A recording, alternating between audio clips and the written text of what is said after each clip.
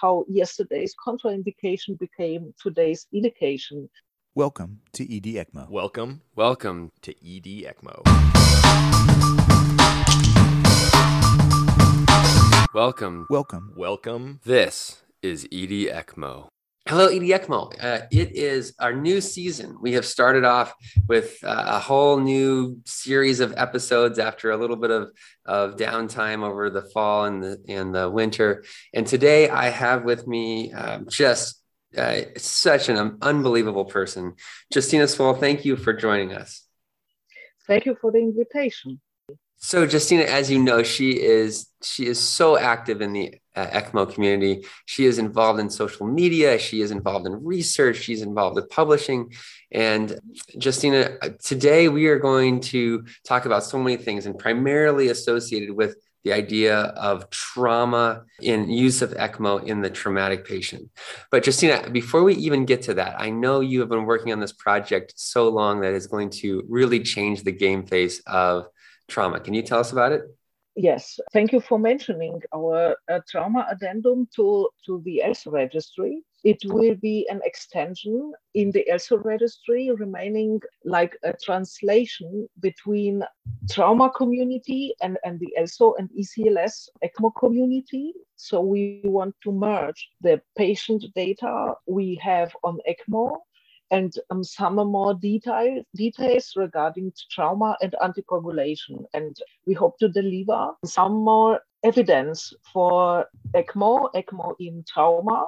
Yeah, that's amazing. This is just going to be so good for us to be able to delineate all these and pull them out from the other components. And it is just like with every kind of registry data, you have this problem of how much information do you ask for? What is the right information to ask for? How do you get this to really lead to useful conclusions? And I think that is a big component of this whole trauma topic, because VV ECMO for trauma is different than eCPR for hemorrhagic shock.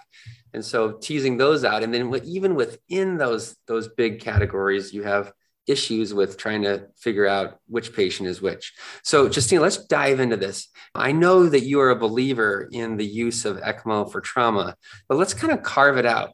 So this VV case, the idea that you have maybe ARDS, maybe some other component, tell us, do you think that ECMO for these traumatic patients with the needs of oxygenation and ventilation, do you think that this offers improvement? Definitely. And you have to distinguish between the emergent indication for respiratory support. It's such a kind of like for tracheal or bronchial rupture or foreign body obstruction, also hypothermia and near drawing.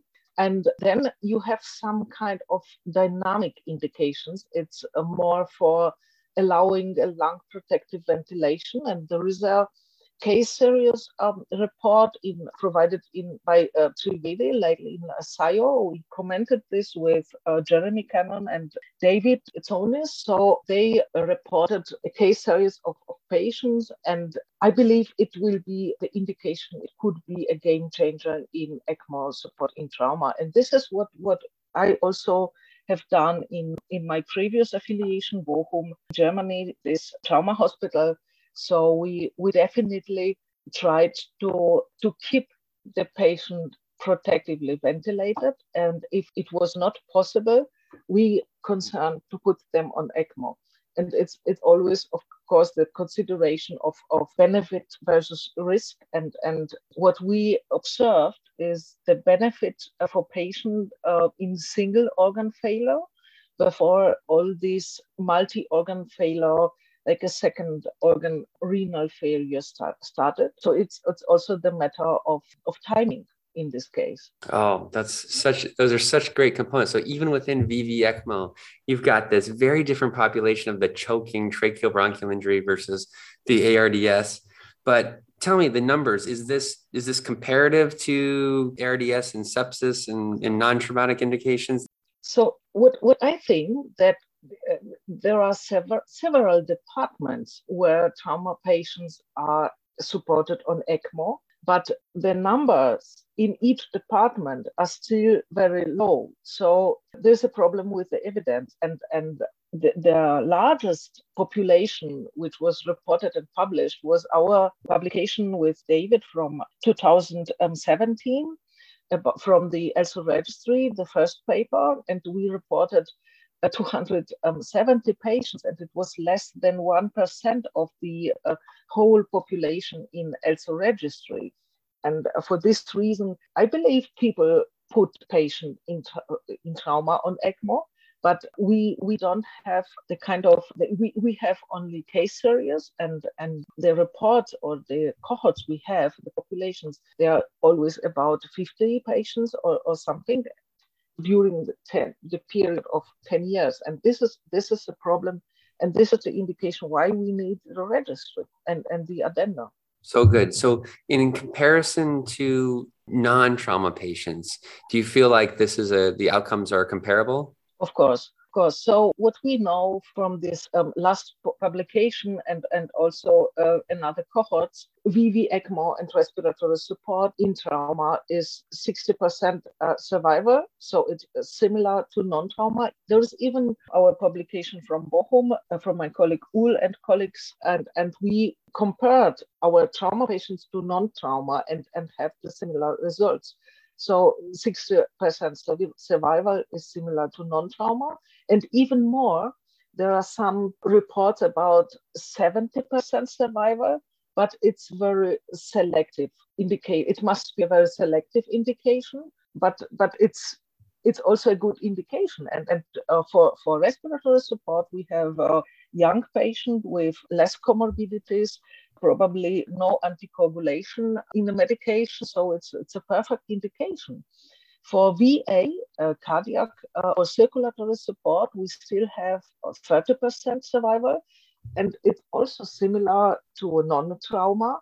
But in this case, there are some more pitfalls, and due to hemorrhagic conditions in trauma patients, because those patients need surgery mostly, and ECMO is in this case more than like a bridge to intervention. And for ECPR, 20%, and it's exactly similar to non-trauma. So that is just, I mean, it's just crazy to think that the ECPR data would be, I mean, I know the data is poor, but that the outcomes could be similar for a hemorrhagic cardiac arrest where we know the outcomes are just horrible. Somehow we could have similar outcomes to what we have in our cardiac arrest population. I want to dive into that more in a second. Before we do, Justina, can you just take me through in your mind, what does this VV ECMO case look like? I mean, I know not the choking episode, but like the patient comes in, they get their traumatic injuries, and then when are we thinking, yes, we should pull the trigger and put this patient on VV ECMO? Yeah. So normally what we know, patients, so something like a fall from 5 meters. So it will be a blunt trauma, maybe some kind of course, pulmonary condition, both sides, and like contusion, both on both sides, left and right, and then bleeding in the tissues, small bleedings, not very actively. And this patient remain stable for 2 or 3 days, and then starts worsening on for 5 days, and because we still ventilate the patient and maybe also proning, and then the vasopressors dosage is increasing, and we need more and more. So the parameters and ventilator settings parameters are worsening, and ventilator settings are increasing. We are besides lung protective ventilation, so PEEP is high, and we are on 80 or 100% of FeO2, and then the plateau pressure is above 30, and more ventilation. It's just okay. The patient may survive, but it's also non-lung protective, and in this case, if the vasopressors are increasing and we cannot achieve the improvement in this condition, I would put such kind of patient on the ECMO. And this is what also was reported in this last SIO publication. And do you have like an FiO2 to O2 ratio or something that you use as a criteria to say, yes, we should go, or no, we shouldn't go? Oh, it's still the same like the ELSO criteria, because we don't want to have the hypoxic patient with non-protective lung ventilation. So I believe everything which is less than PO2 less 80 on 100% FiO2 and extremely high plateau pressures, extremely high PEEP, it's when you should start to consider the ECMO. And I believe PO2 of 60 is the lowest. So it's like I do not wait anymore. This is what the patient will make it hypoxic, and it's just dangerous for the patient. And for another reason, it's also, this hypoxemia, it's not only hypoxemia to the brain, because the persistent hypoxemia goes to tissue hypoxemia, and it's for the whole body. And this is first step for the multi-organ failure. So the second one might be the renal failure. And we are at this point probably in the circulatory failure on vasopressors. And this is how it's the start of the end. And so do you have an idea? I know the data is not good, but do you have an idea of what kind of mortality benefit you give to that patient by putting them on ECMO? At 60, so we do not have the comparison between 60 or 80, but we do have the timing comparison. And it was one publication in 216, I believe. This was Bossage, and they compared early initiation of ECMO in 15 patients to historical controls, 14 patients for trauma with severe RDS, and found out the lower mortality in the early initiation of ECMO. So it was 13 versus 64%. And it was propensity matching and regression. Of course, regression analysis were not performed, and this is also a small population of the patient, but it might be the right direction in this ECMO protective issue in trauma. So if I had to sum it up, your experience plus your understanding of the trauma data would suggest that early VV ECMO for significant lung injury post-trauma offers a quite substantial benefit in mortality for these patients. Probably, yes. So we do not have any guideline for this. We are working on this, on the guideline, and hopefully we will deliver more evidence with the registry data and with some kind of reviews and the guideline. So I read through some of your papers, and there's so much interesting stuff in there. One of the things that I didn't really appreciate was the idea of putting in the neck cannula for head injury. Tell me about that.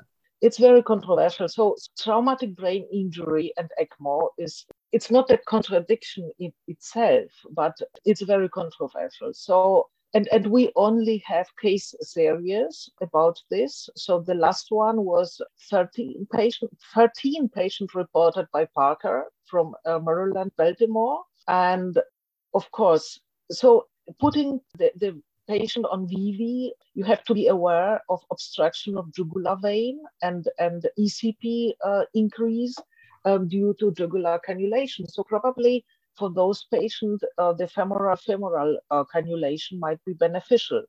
And what we have to mention in this, so some people suggested to have better CO2 control for TBI patients, and it may be also the issue, but I'm not sure if the risk of bleeding on ECMO for head injury patients, if it's really the benefit to put them on ECMO for CO2 control, and definitely if those patients go on ECMO and are supported on ECMO, it should be some kind of heparin on anticoagulation free run.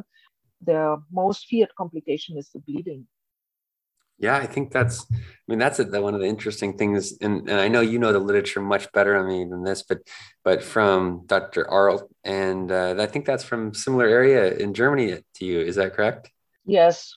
Yes. So I've been previously working to Regensburg before I moved to Bochum. And I remember the first patient, it was published by Professor Bein and from neurosurgical intensive care unit. And they used ECHO for CO2 control in those patients. And it was even more tricky because ECHO is without a pump, so the risk of clotting is much higher. But it is a kind of evidence for this, and it's no more experimental. So I believe for very selected patient group and very careful considerations, some patients may benefit of extracorporeal support, especially in combined injuries like, blunt or penetrating trauma, especially lung injury and concomitant head injury. So this is which is probably should be more considerate for ECMO because of the lung, not because of the brain. But I mean, one of my questions for you is: do you have fear in placing people on ECMO without systemic heparin? No, but clotting may happen, and it also was happening to me. And so the worst thing can happen is just the ECMO doesn't work. So what I would suggest is to have the system which is pre-primed with anticoagulation, because in Europe we usually use heparin and bivalirudin is the use of bivalirudin is increasing in the US. So we just talk about anticoagulation, and I would always try to keep the system primed with anticoagulation. And then, I mean, if the patient is in a kind of a coagulopathy, you can give him heparin, and you can't.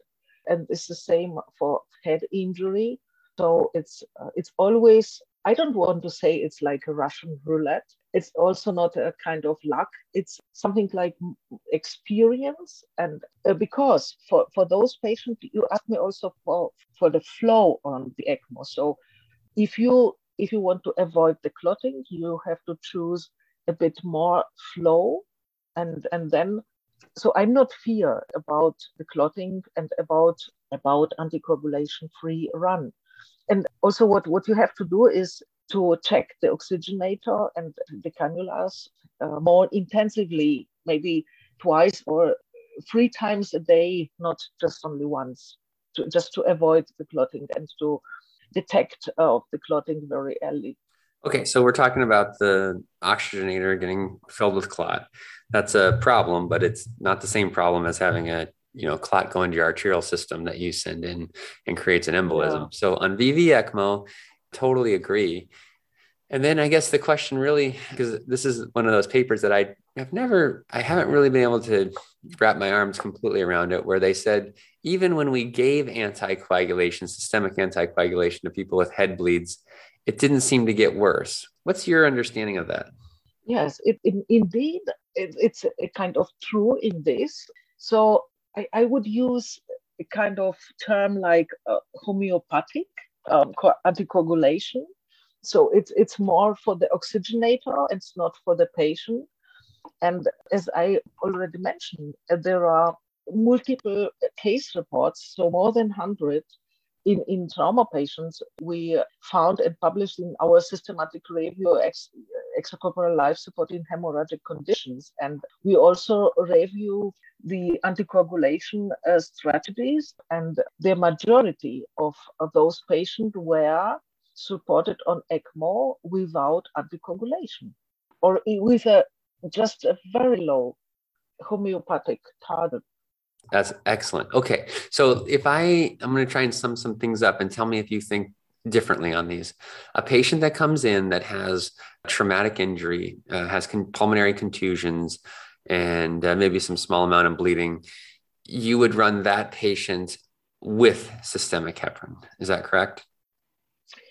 It depends on, because as I said, it's always an individual decision.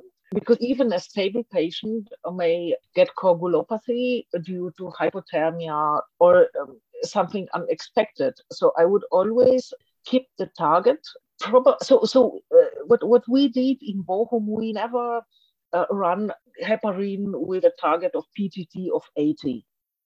Never. So it was like less is more.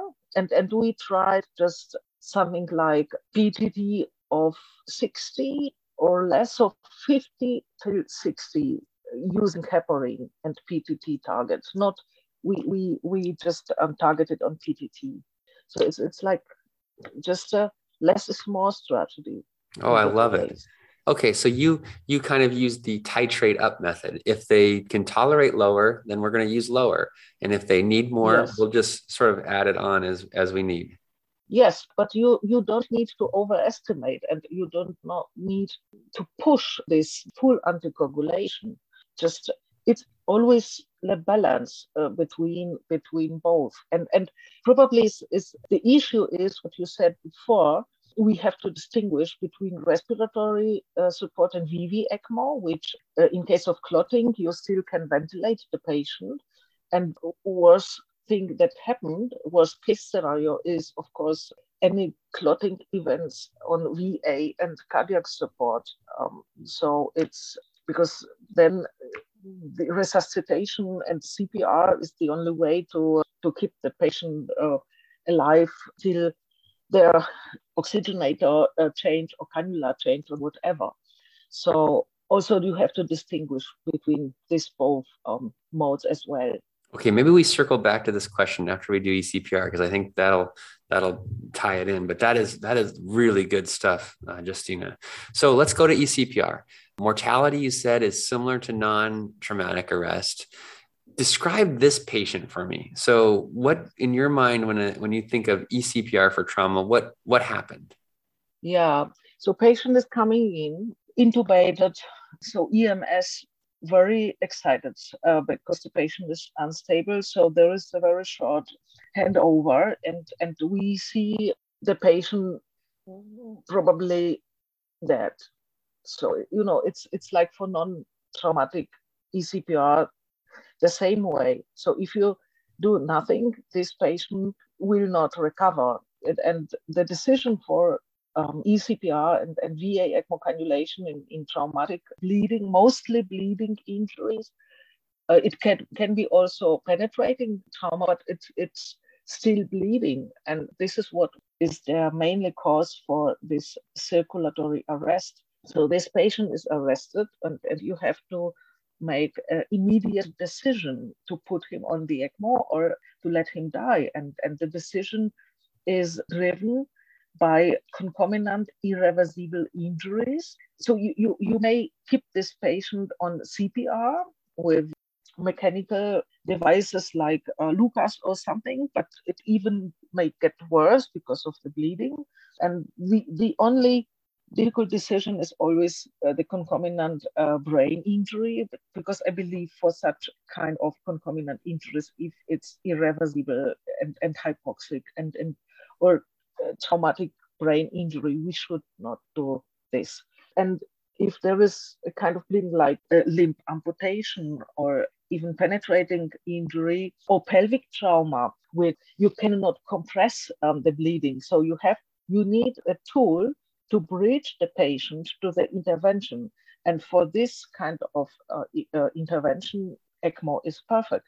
So you put the patient pelvic bleeding or limb amputation or whatever, put him on the ECMO, and the patient goes to OR or interventional radiology and will be stabilized. And then you may remove the ECMO very quickly, because there is no cardiac failure in this case. You just use the circulatory support to protect the organs, to protect the brain, and to remind and restore the circulation. And this is the perfect indication.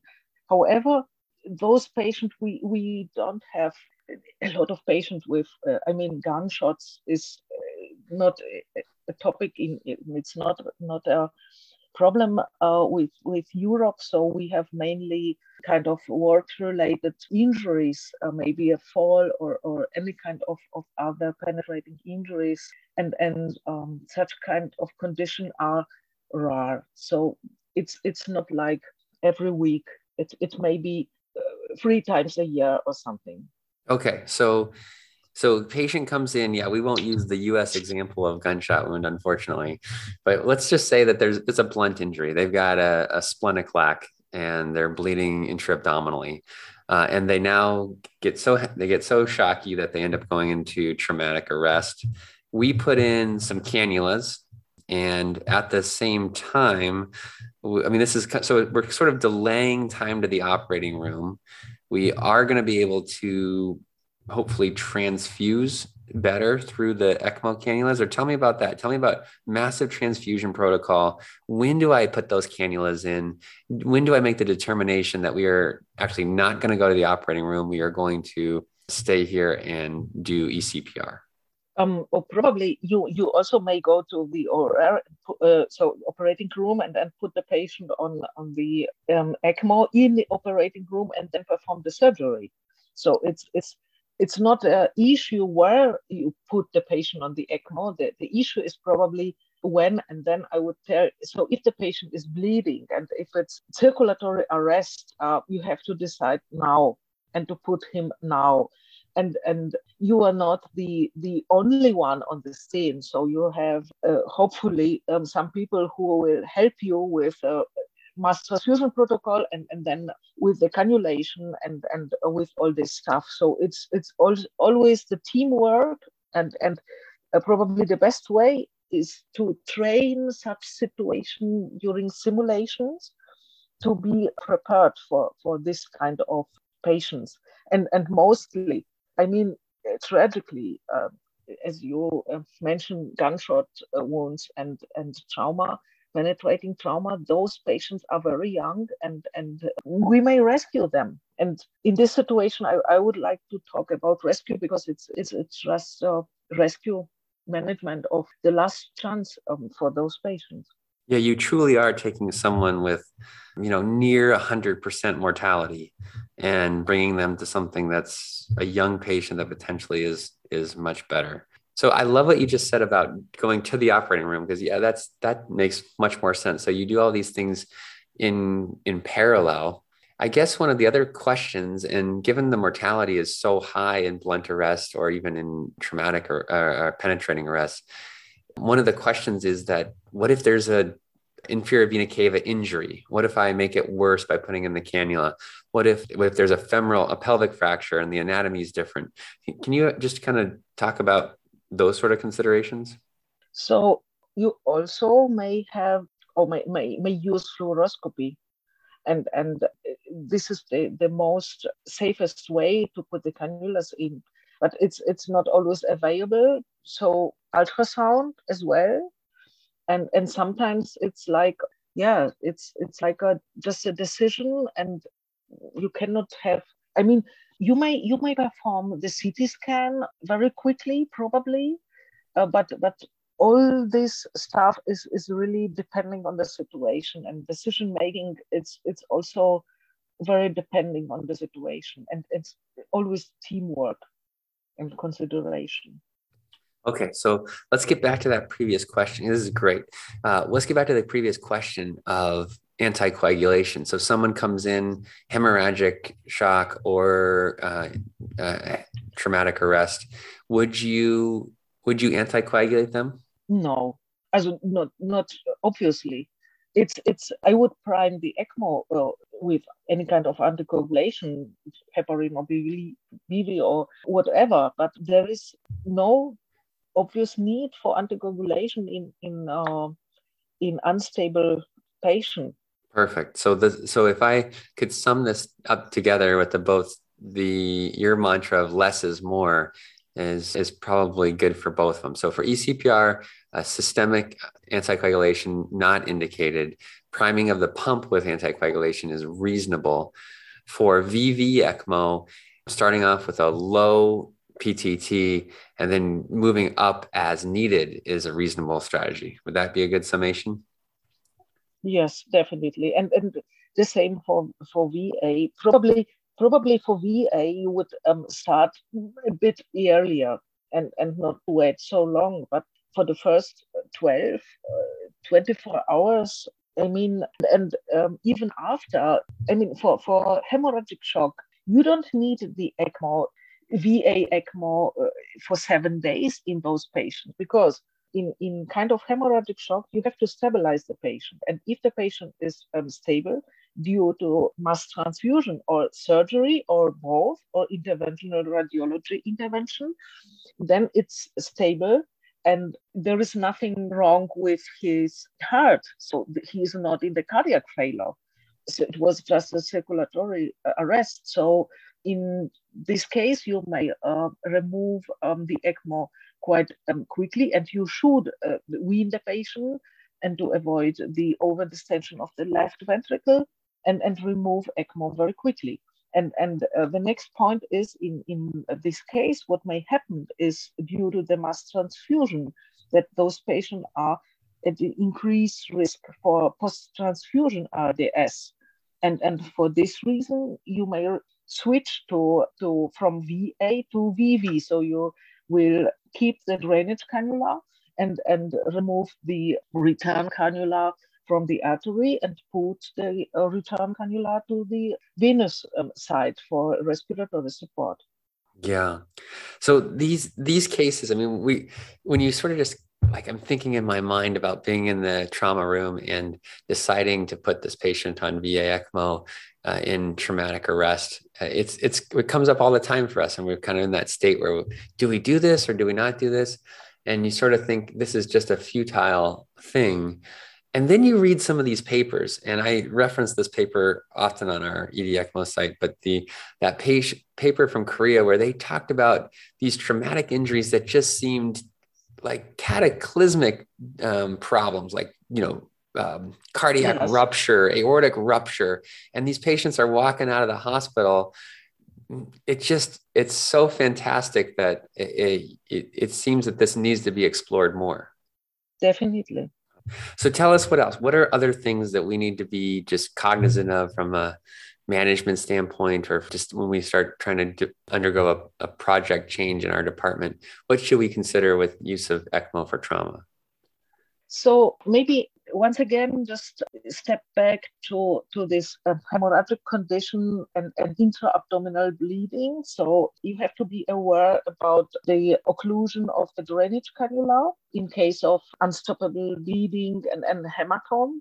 So the laparotomy and the damage control surgery have to be performed immediately. Then take home messages from me. I mean, ECMO in trauma is always the individual decision, and it depends on patient needs, the indication, an injury pattern, and a kind of organ failure, if there is a circulatory arrest inclusive, and depending, of course, on respiratory or cardiac or circulatory support if it's needed.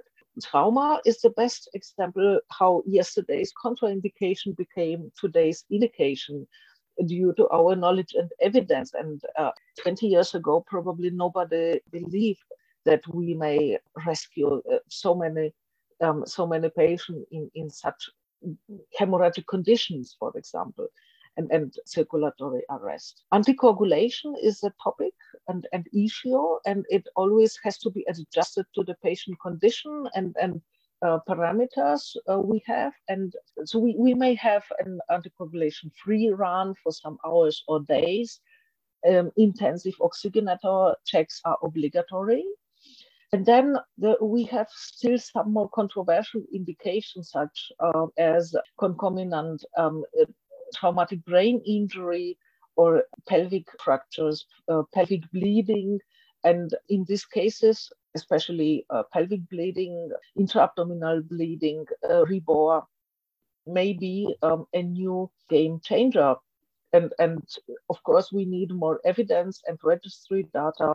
And for this reason, our trauma addendum in ELSO registry is open for data entry. And I would welcome your support and appreciate it. Thank you.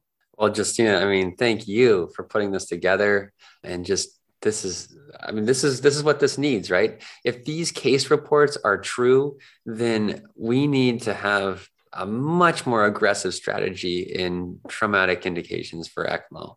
And if it's not true, then we don't need to do it. And so this registry, I think, is the the biggest step to really answering those questions. Really, definitely.